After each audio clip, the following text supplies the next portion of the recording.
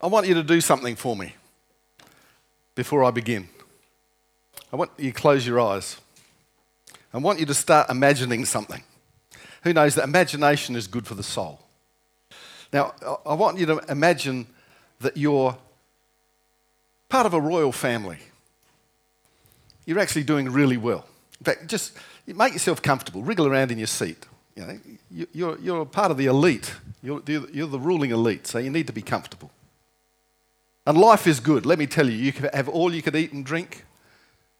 You have a responsibility over lots of people. Your life is looking pretty good. But suddenly, some guy from a kingdom far, far away with an unpronounceable name has come and sacked your city. He's come with his soldiers, he's burnt the place down, he's captured the ruling elite, which means you, and he's put them in chains. Suddenly your seat is not so comfortable. You're sitting on a wooden bench with your ankles and your wrists bound in iron chains, and you're chained to all the other people that you know in government and in the ruling class. Suddenly, you're all shoved into a wagon with no windows. It's dark. It's clanking. It has no suspension. And for 2 weeks, you're dragged along in this thing, bouncing and bumping against your neighbours, hands and feet chafing against iron chains. Are you feeling a bit less comfortable? You're being fed great water and really good dry bread. And you're hungry, and you're tired, and you're frightened. And suddenly, 2 weeks later, the doors open and you're herded out into a courtyard. It is a place you do not recognise, surrounded by people who speak a language you do not speak. They dress funny. They have different customs to you. And guess what they order you to do? They order you to learn their language. They order you to dress like them. They order you to follow their customs. And the worst thing of all is they force you to get a job in their government because you're good at that sort of thing. You were the ruling elite where you came from, so they're going to use your skills. And so you've found yourself a stranger in a strange land. When I count to 3, you can wake up now. Now, the reason I asked you to do that because I want you to get into the mood of what the book of Daniel talks about.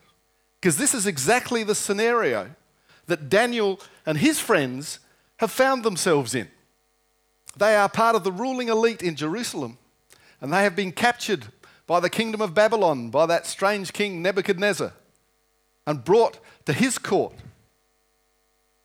And as captives, they have been called to be part of the Babylonian government system. And so what we're going to look at over the next few weeks is this whole idea of how to be faithful to a God whose presence is not felt in the world around you at all. It's very much like, has anybody ever swum in a river? Anybody swum in the Murray? Not that that's a safe thing to do necessarily.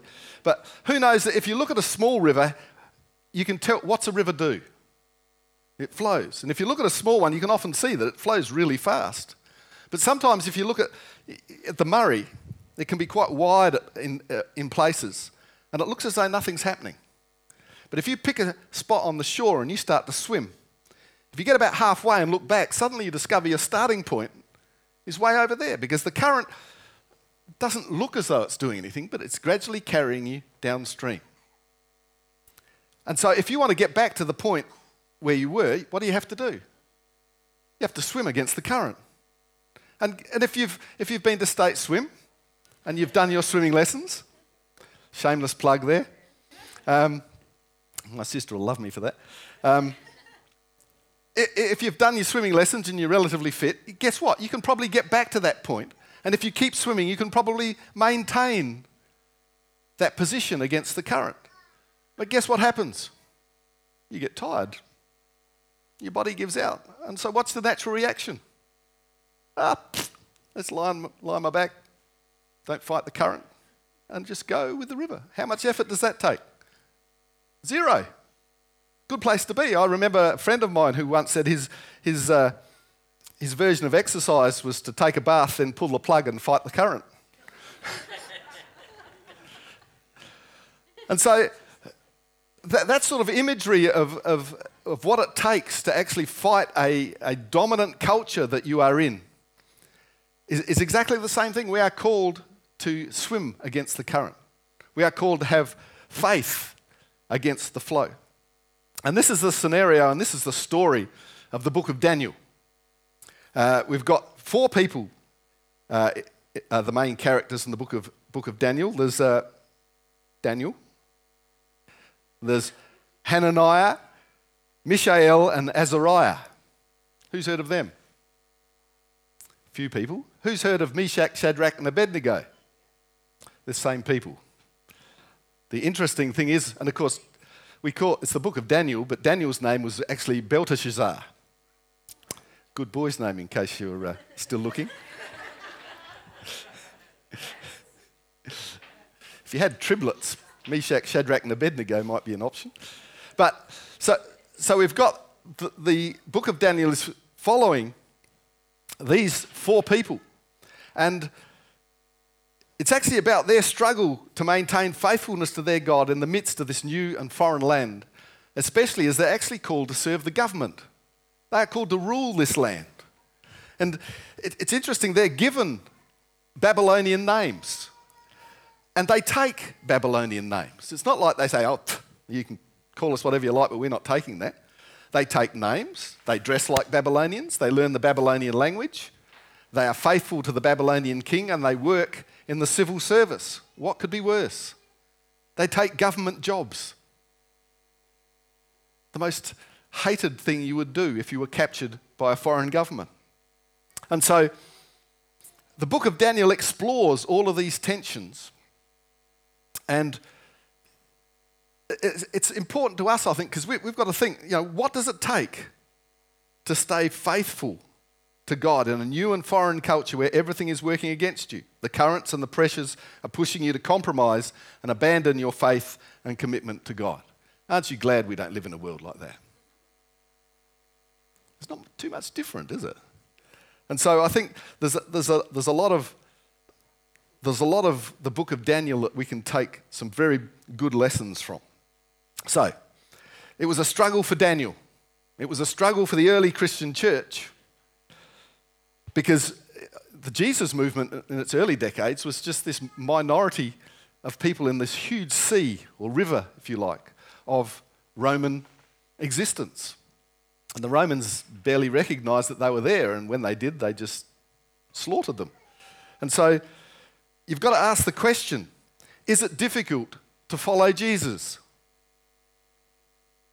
There's a hint. And you think about it, if your answer was not an instant yes, then you've got to think, well, am I following Jesus? Because the thing is that what Jesus asks us, if we look at what Jesus has asked us to do, what he calls his people to do at any point in history, at any time, it demands everything of us and it challenges us to our core. The moment that I'm comfortable with Jesus is the moment I can see that I'm not actually following him very faithfully.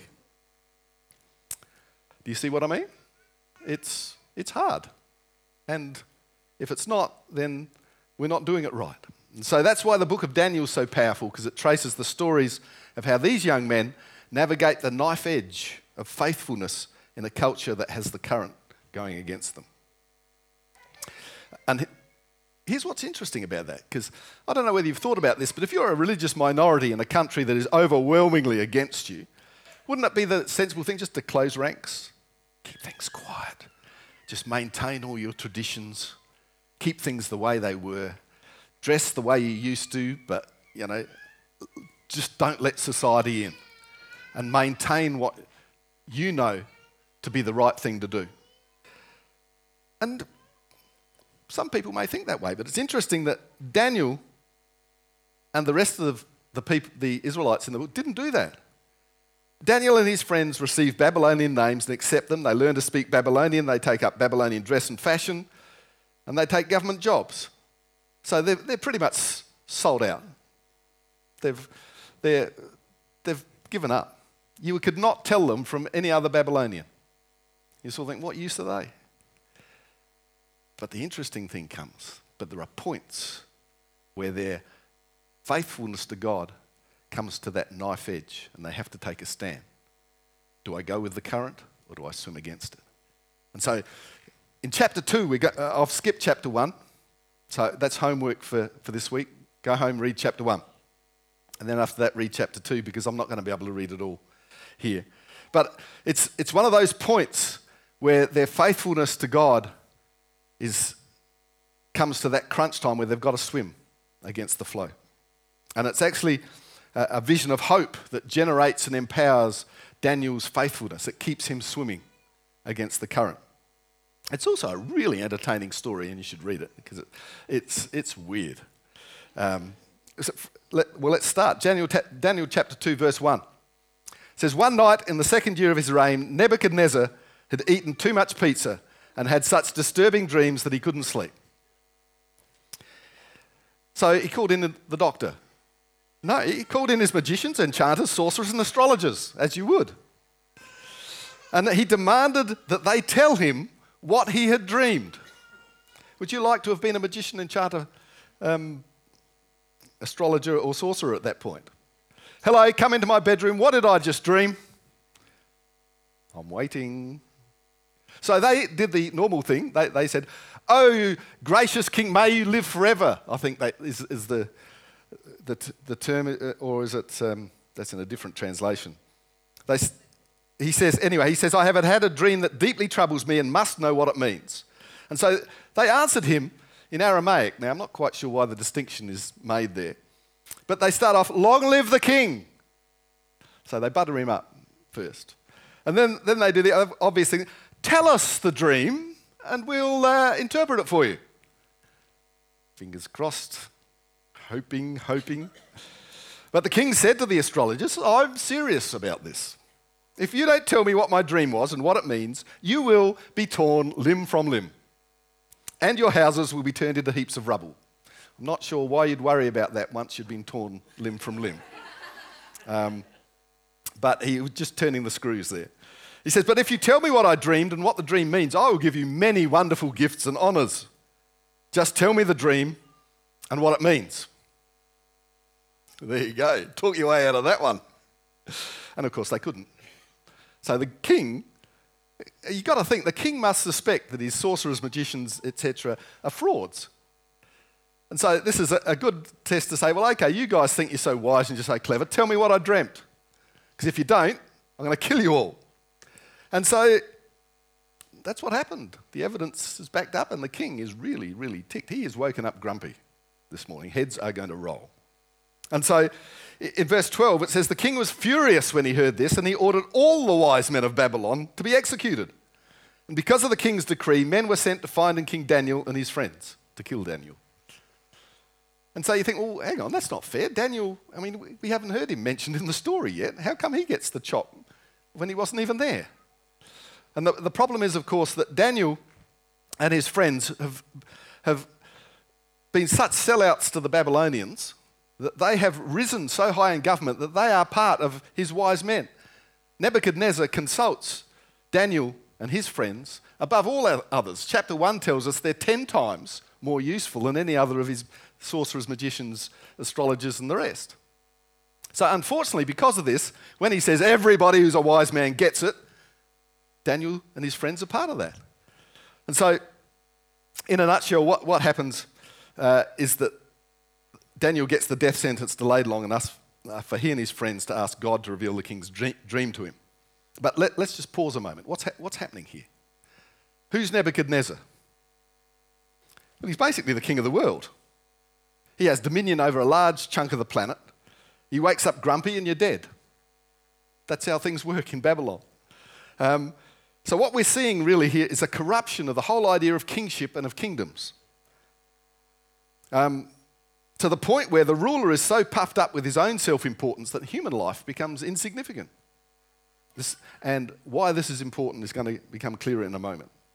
And so Daniel manages to get the king to hold off for 24 hours on this killing thing he wants to do. And so he and his friends pray to God, and they go to sleep, and God reveals the dream to Daniel in a vision during the night. Do you know what Daniel does? He composes a worship song. It's it there, right in the middle of all this narrative. Suddenly there's this bang, there's this bit of poetry. Daniel is so happy, he wakes up and he writes a song, and he gets Jordan on the keyboard, and they sing it together. He is so excited that God has shown him this thing. And it is a great worship song. It's a great praise to God. It talks, actually, interestingly enough, as you read it, which you'll do for homework, I'm just making sure you got that bit, about who the true king is. And so he gets really excited. Then he says, oh, hang on, I've sung enough, let's go and see the king. So he races off to see the king, and he says, King, I can tell you what your dream was. And so in verse 29, he starts off. He says, while your majesty was sleeping, you dreamed about coming events. He who reveals secrets has shown you what is going to happen.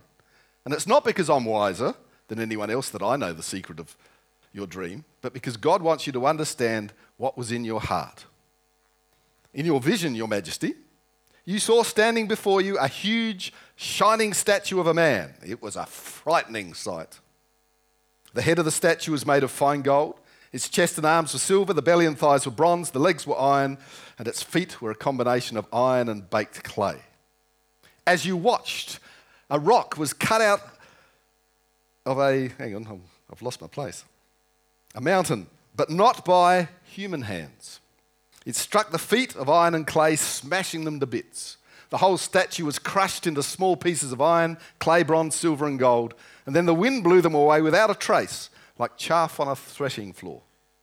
But the rock that knocked the statue down became a great mountain that covered the whole earth.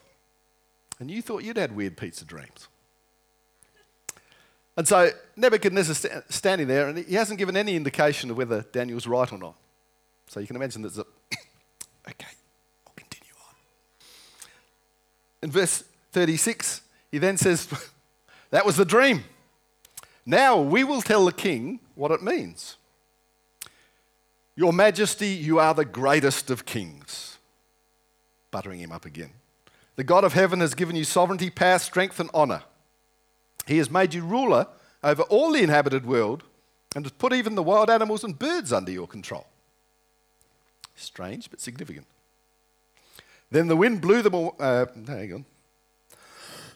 You are the head of gold, at which Nebuchadnezzar, of course, puffs up. But after your kingdom comes to an end, another kingdom inferior to yours will rise up to take your place. After that kingdom's fallen, yet a third kingdom, represented by bronze, will rise to rule the world. Following that kingdom, there will be a fourth one as strong as iron. That kingdom will smash and crush. Notice there's a lot of smashing and crushing that goes on in this dream.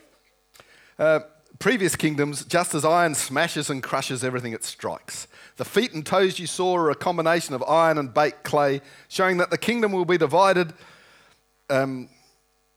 like iron mixed with clay. It will have some of the strength of iron, but while some parts other parts will be as weak as clay. This mixture of iron and clay also shows that these kingdoms will try to strengthen themselves by forming alliances with each other through intermarriage, but they will not hold together just as iron and clay do not mix. During the reign of these kings, the God of heaven will set up a kingdom that will never be destroyed or conquered. It will crush all these kingdoms into nothingness, and it will stand forever. That is the meaning of the rock cut from the mountain, though not by human hands, that crushed to pieces the statue of iron, bronze, clay, silver, and gold. The great God was showing the king what will happen in the future. The dream is true, and the meaning is certain. And then he waits. And Nebuchadnezzar waits. And then something really amazing happens. Because do you know what's happened here? Basically, Nebuchadnezzar has been told he's not as big as he thinks he is. But somehow he doesn't see that. This thing about being the head of gold, I think, has perhaps got to him a bit. So in verse 46, Nebuchadnezzar threw himself down before Daniel and worshipped him. And he commanded his people to offer sacrifices and burn sweet incense before him. The king said to Daniel, "Truly, your God is the greatest of gods.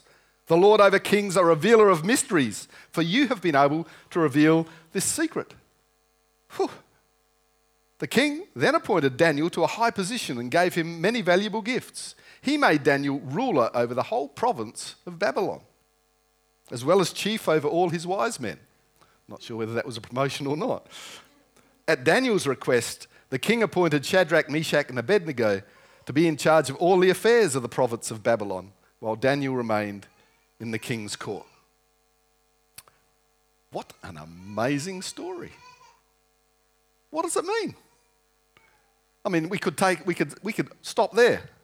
We could have a bit of an early minute and say, well, obviously, we need to go to sleep tonight and pray that God gives us a vision to find out what the Mayor of Payneham has been dreaming. Norwood, Payneham, St. Peters, I'm sorry. Old school thinking there. And then we'll be able to advise him on matters of government and we'll get appointed to the council. I think there's too many of us. But I don't think that's what Daniel's trying to tell us. It's actually a vision of hope for Daniel. And you'll think, well, it sounds all a bit destructive. How is it a vision of hope for Daniel? Well, the dream was the king's, and the dream tells the king he's not as big as he thinks he is. But what does it tell Daniel? It tells Daniel that the king that he serves and the kingdom that he's in is not God, and it is not the kingdom of God. And that although he has been called by Almighty God to serve Nebuchadnezzar, the message to Daniel is everything that are in worldly kingdoms and worldly kings is temporary. That for Daniel to put his identity and his meaning into an earthly kingdom is only going to be a temporary solution, and temporary solutions are not good things to plant your identity in. So Daniel is given a hope that his God, the God of gods, the King of kings, who is going to establish a permanent, never-ending kingdom, is the person he should put his trust in. And so that gives him the hope to keep swimming upstream. The second thing is it's interesting because it ties in with the story, the unifying story of the rest of the Bible. Have you noticed what the dream was about? What was in the dream? It was big. A statue. The whole dream is about a statue. Do you know what the Hebrew word for statue that's used here is? It's selim. It's pronounced with a T, so it's selim. Sorry, in the front row.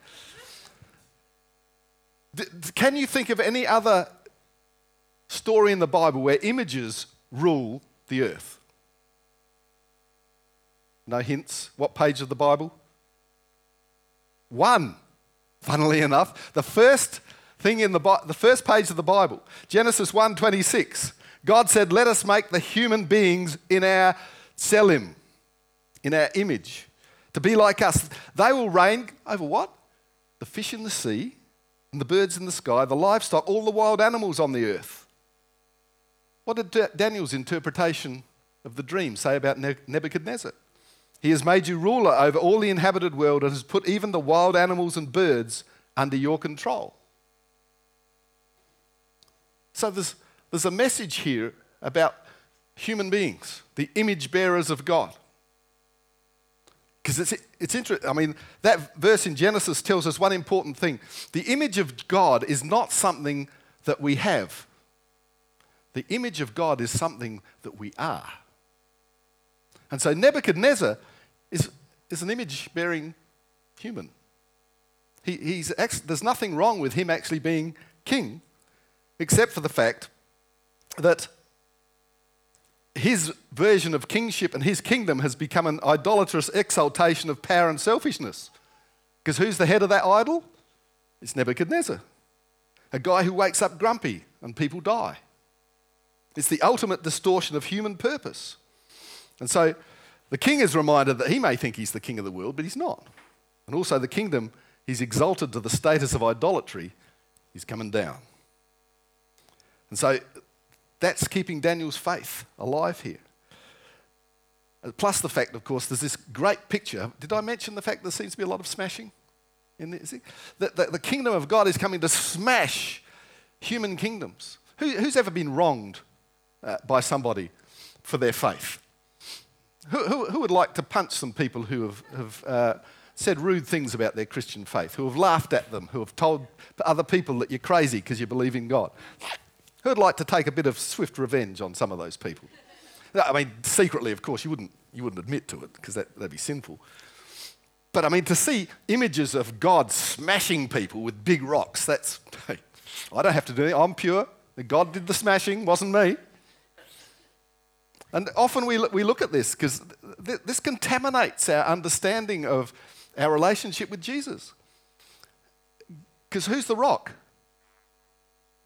Yes, that's the right answer. Jesus. Gosh, you people are really shy this morning. Who's the rock? Jesus. Yes, right. So this rock, who's this rock representing? Right, you're getting the hang of this. This is good. Okay, so Jesus conquered the world, did he not? Because it says, John 16:33, I've said this to you so that in me you may have peace. In the world you face persecution, but take courage. I have conquered the world. And as soon as he said that, he goes into a garden where he's arrested. The Roman soldiers take him, he's beaten, flogged, and then executed. That's Jesus conquering the world. Yay, what a rock. Isn't that exciting? But that's where we get messed up. Think about it. When does Jesus become king of the world according to the New Testament? When does he get his crown? He gets a crown when he's being beaten by the Roman soldiers. When does he get a robe? When he's being beaten by the Roman soldiers. He gets a scepter when he's being flogged. And then they put him on a throne. What do we call the throne he's on? The cross. And there on the cross, on his throne, what do they put on the back of it? A big placard that tells everybody, this is the king of the world. And so that's Jesus conquering the world. That's the rock that smashes human kingdoms. Jesus smashed human kingdoms by letting the human kingdom that he was in smash him. And the way that God conquers evil in our world is actually to die and let his resurrection conquer evil. And that's the paradox of Jesus being the smashing rock. It was a paradox then and it's a paradox today. It's hard to believe that Jesus believed he was bringing this smashing rock to its fulfillment by letting himself be smashed by the kingdoms of this world. I don't know how you feel about that, but that's the Christian story. And we're going to explore more of that as we go through the book of Daniel. It's what does faithfulness to Jesus look like? Because sometimes we have some really weird views on what that means for us. It doesn't mean we're going to reject the culture of the kingdom we find ourselves in, but neither does it mean that we allow it to define our identity and our value system for us. It's the path of faithfulness to the way of Jesus and his kingdom. As we close, I just want to ask you a question. And this may be just me. But as a Christian, have you ever read the Bible? That's not the question. I'm assuming that's yes. And you've read about what it means to be a disciple of Jesus. And you've come to a conclusion, much the same as I have, that Jesus does expect a certain amount from us. And some of them are a bit tricky. And I don't know about you, but have you ever looked at it and said, yeah, I love Jesus, but that's not going to happen? No, it's just me. Gosh, I feel lonely now. So all of you do everything that Jesus has called us to do as his disciples. I am so proud of you. But I mean, I spent the first 3-4 years of my Christian walk.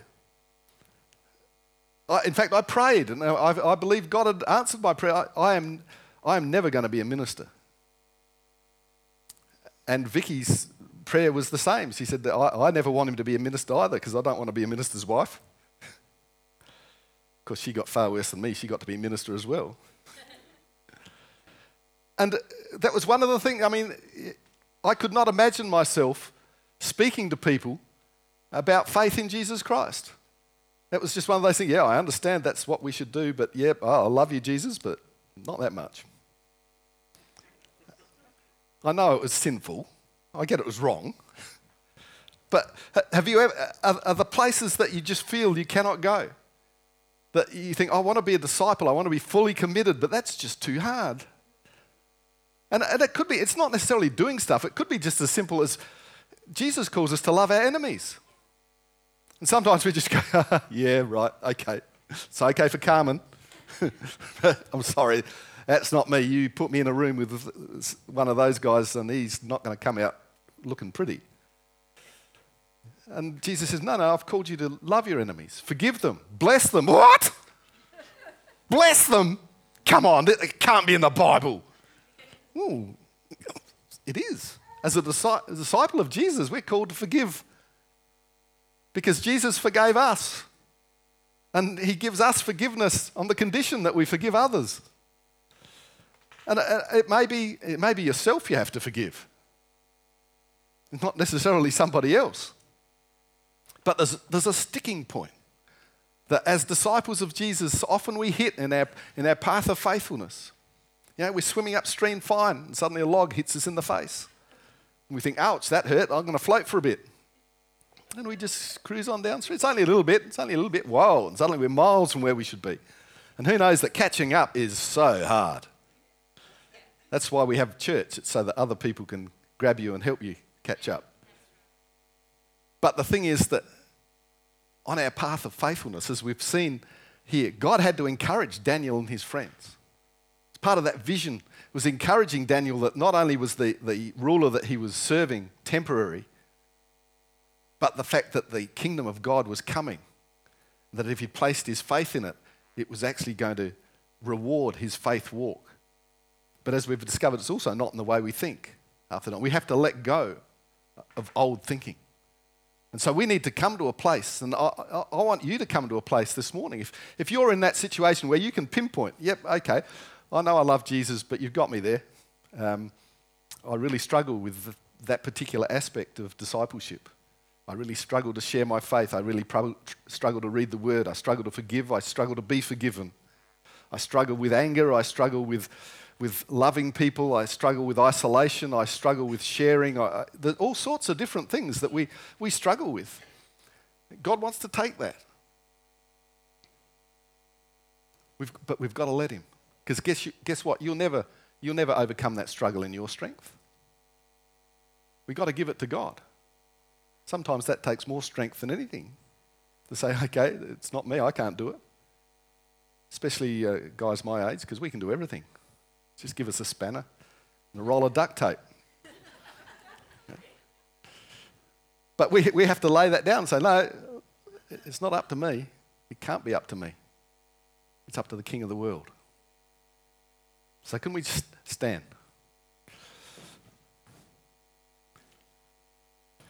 I just want to pray. Something to take us through. Remember, you've got homework this week. Daniel chapter 1. Then read don't read chapter 3. We're doing that next week and there's no cheating. A load of rubbish. Of course you can read chapter 3. You want to know what's coming. You want to be able to see what's happening. 'Cause chapter 3 is a really great story as well. I won't tell you. It's the one where you get to know the names, Shadrach, Meshach and Abednego. It's a town in Victoria, Bendigo.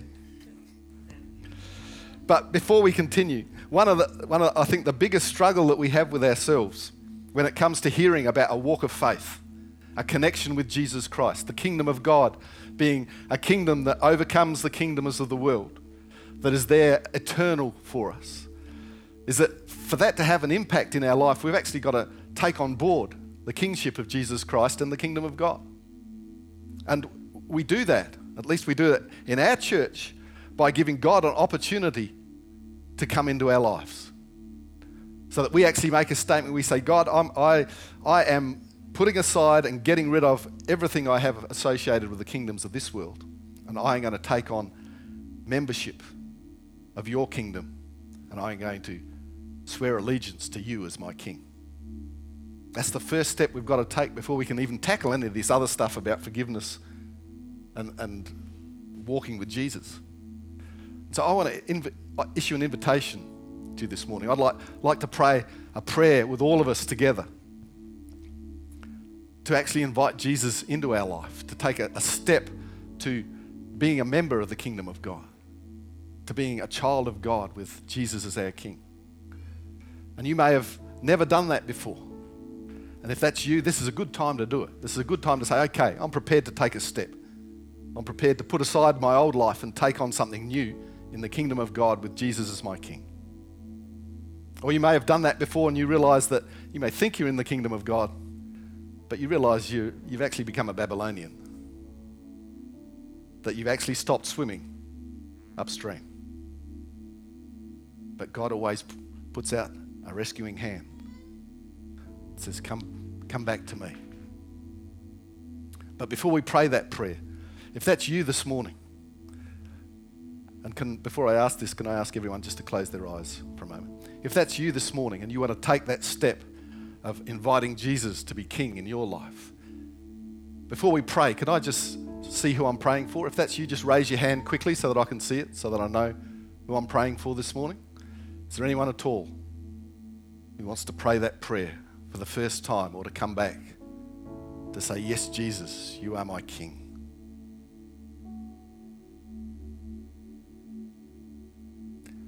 Awesome. In that case, let me just pray for you. Lord Jesus, first of all, we repent. We lay down our lives afresh. We say sorry for the falsehoods, the lies, the actions that have taken us far from you. We ask you to empower us today towards a greater faithfulness and obedience in the weeks ahead. Jesus, we thank you for this story of revelation in Daniel. We thank you for the wisdom that you've opened up for us. And as you call us to follow you, we recognize that you've called us to love our neighbor, to love our community, and to love our city, to seek the good of the kingdom in which we live, but at the same time, you've called us to swim against its currents. Jesus, each of us needs great wisdom as to what that means in our life. We want to be faithful to you. Inspire us again with this vision of hope, of your eternal kingdom, and of the temporary passing nature of the world in which we find ourselves right now. Jesus, we thank you for your promise. And we pray this in your name. Amen.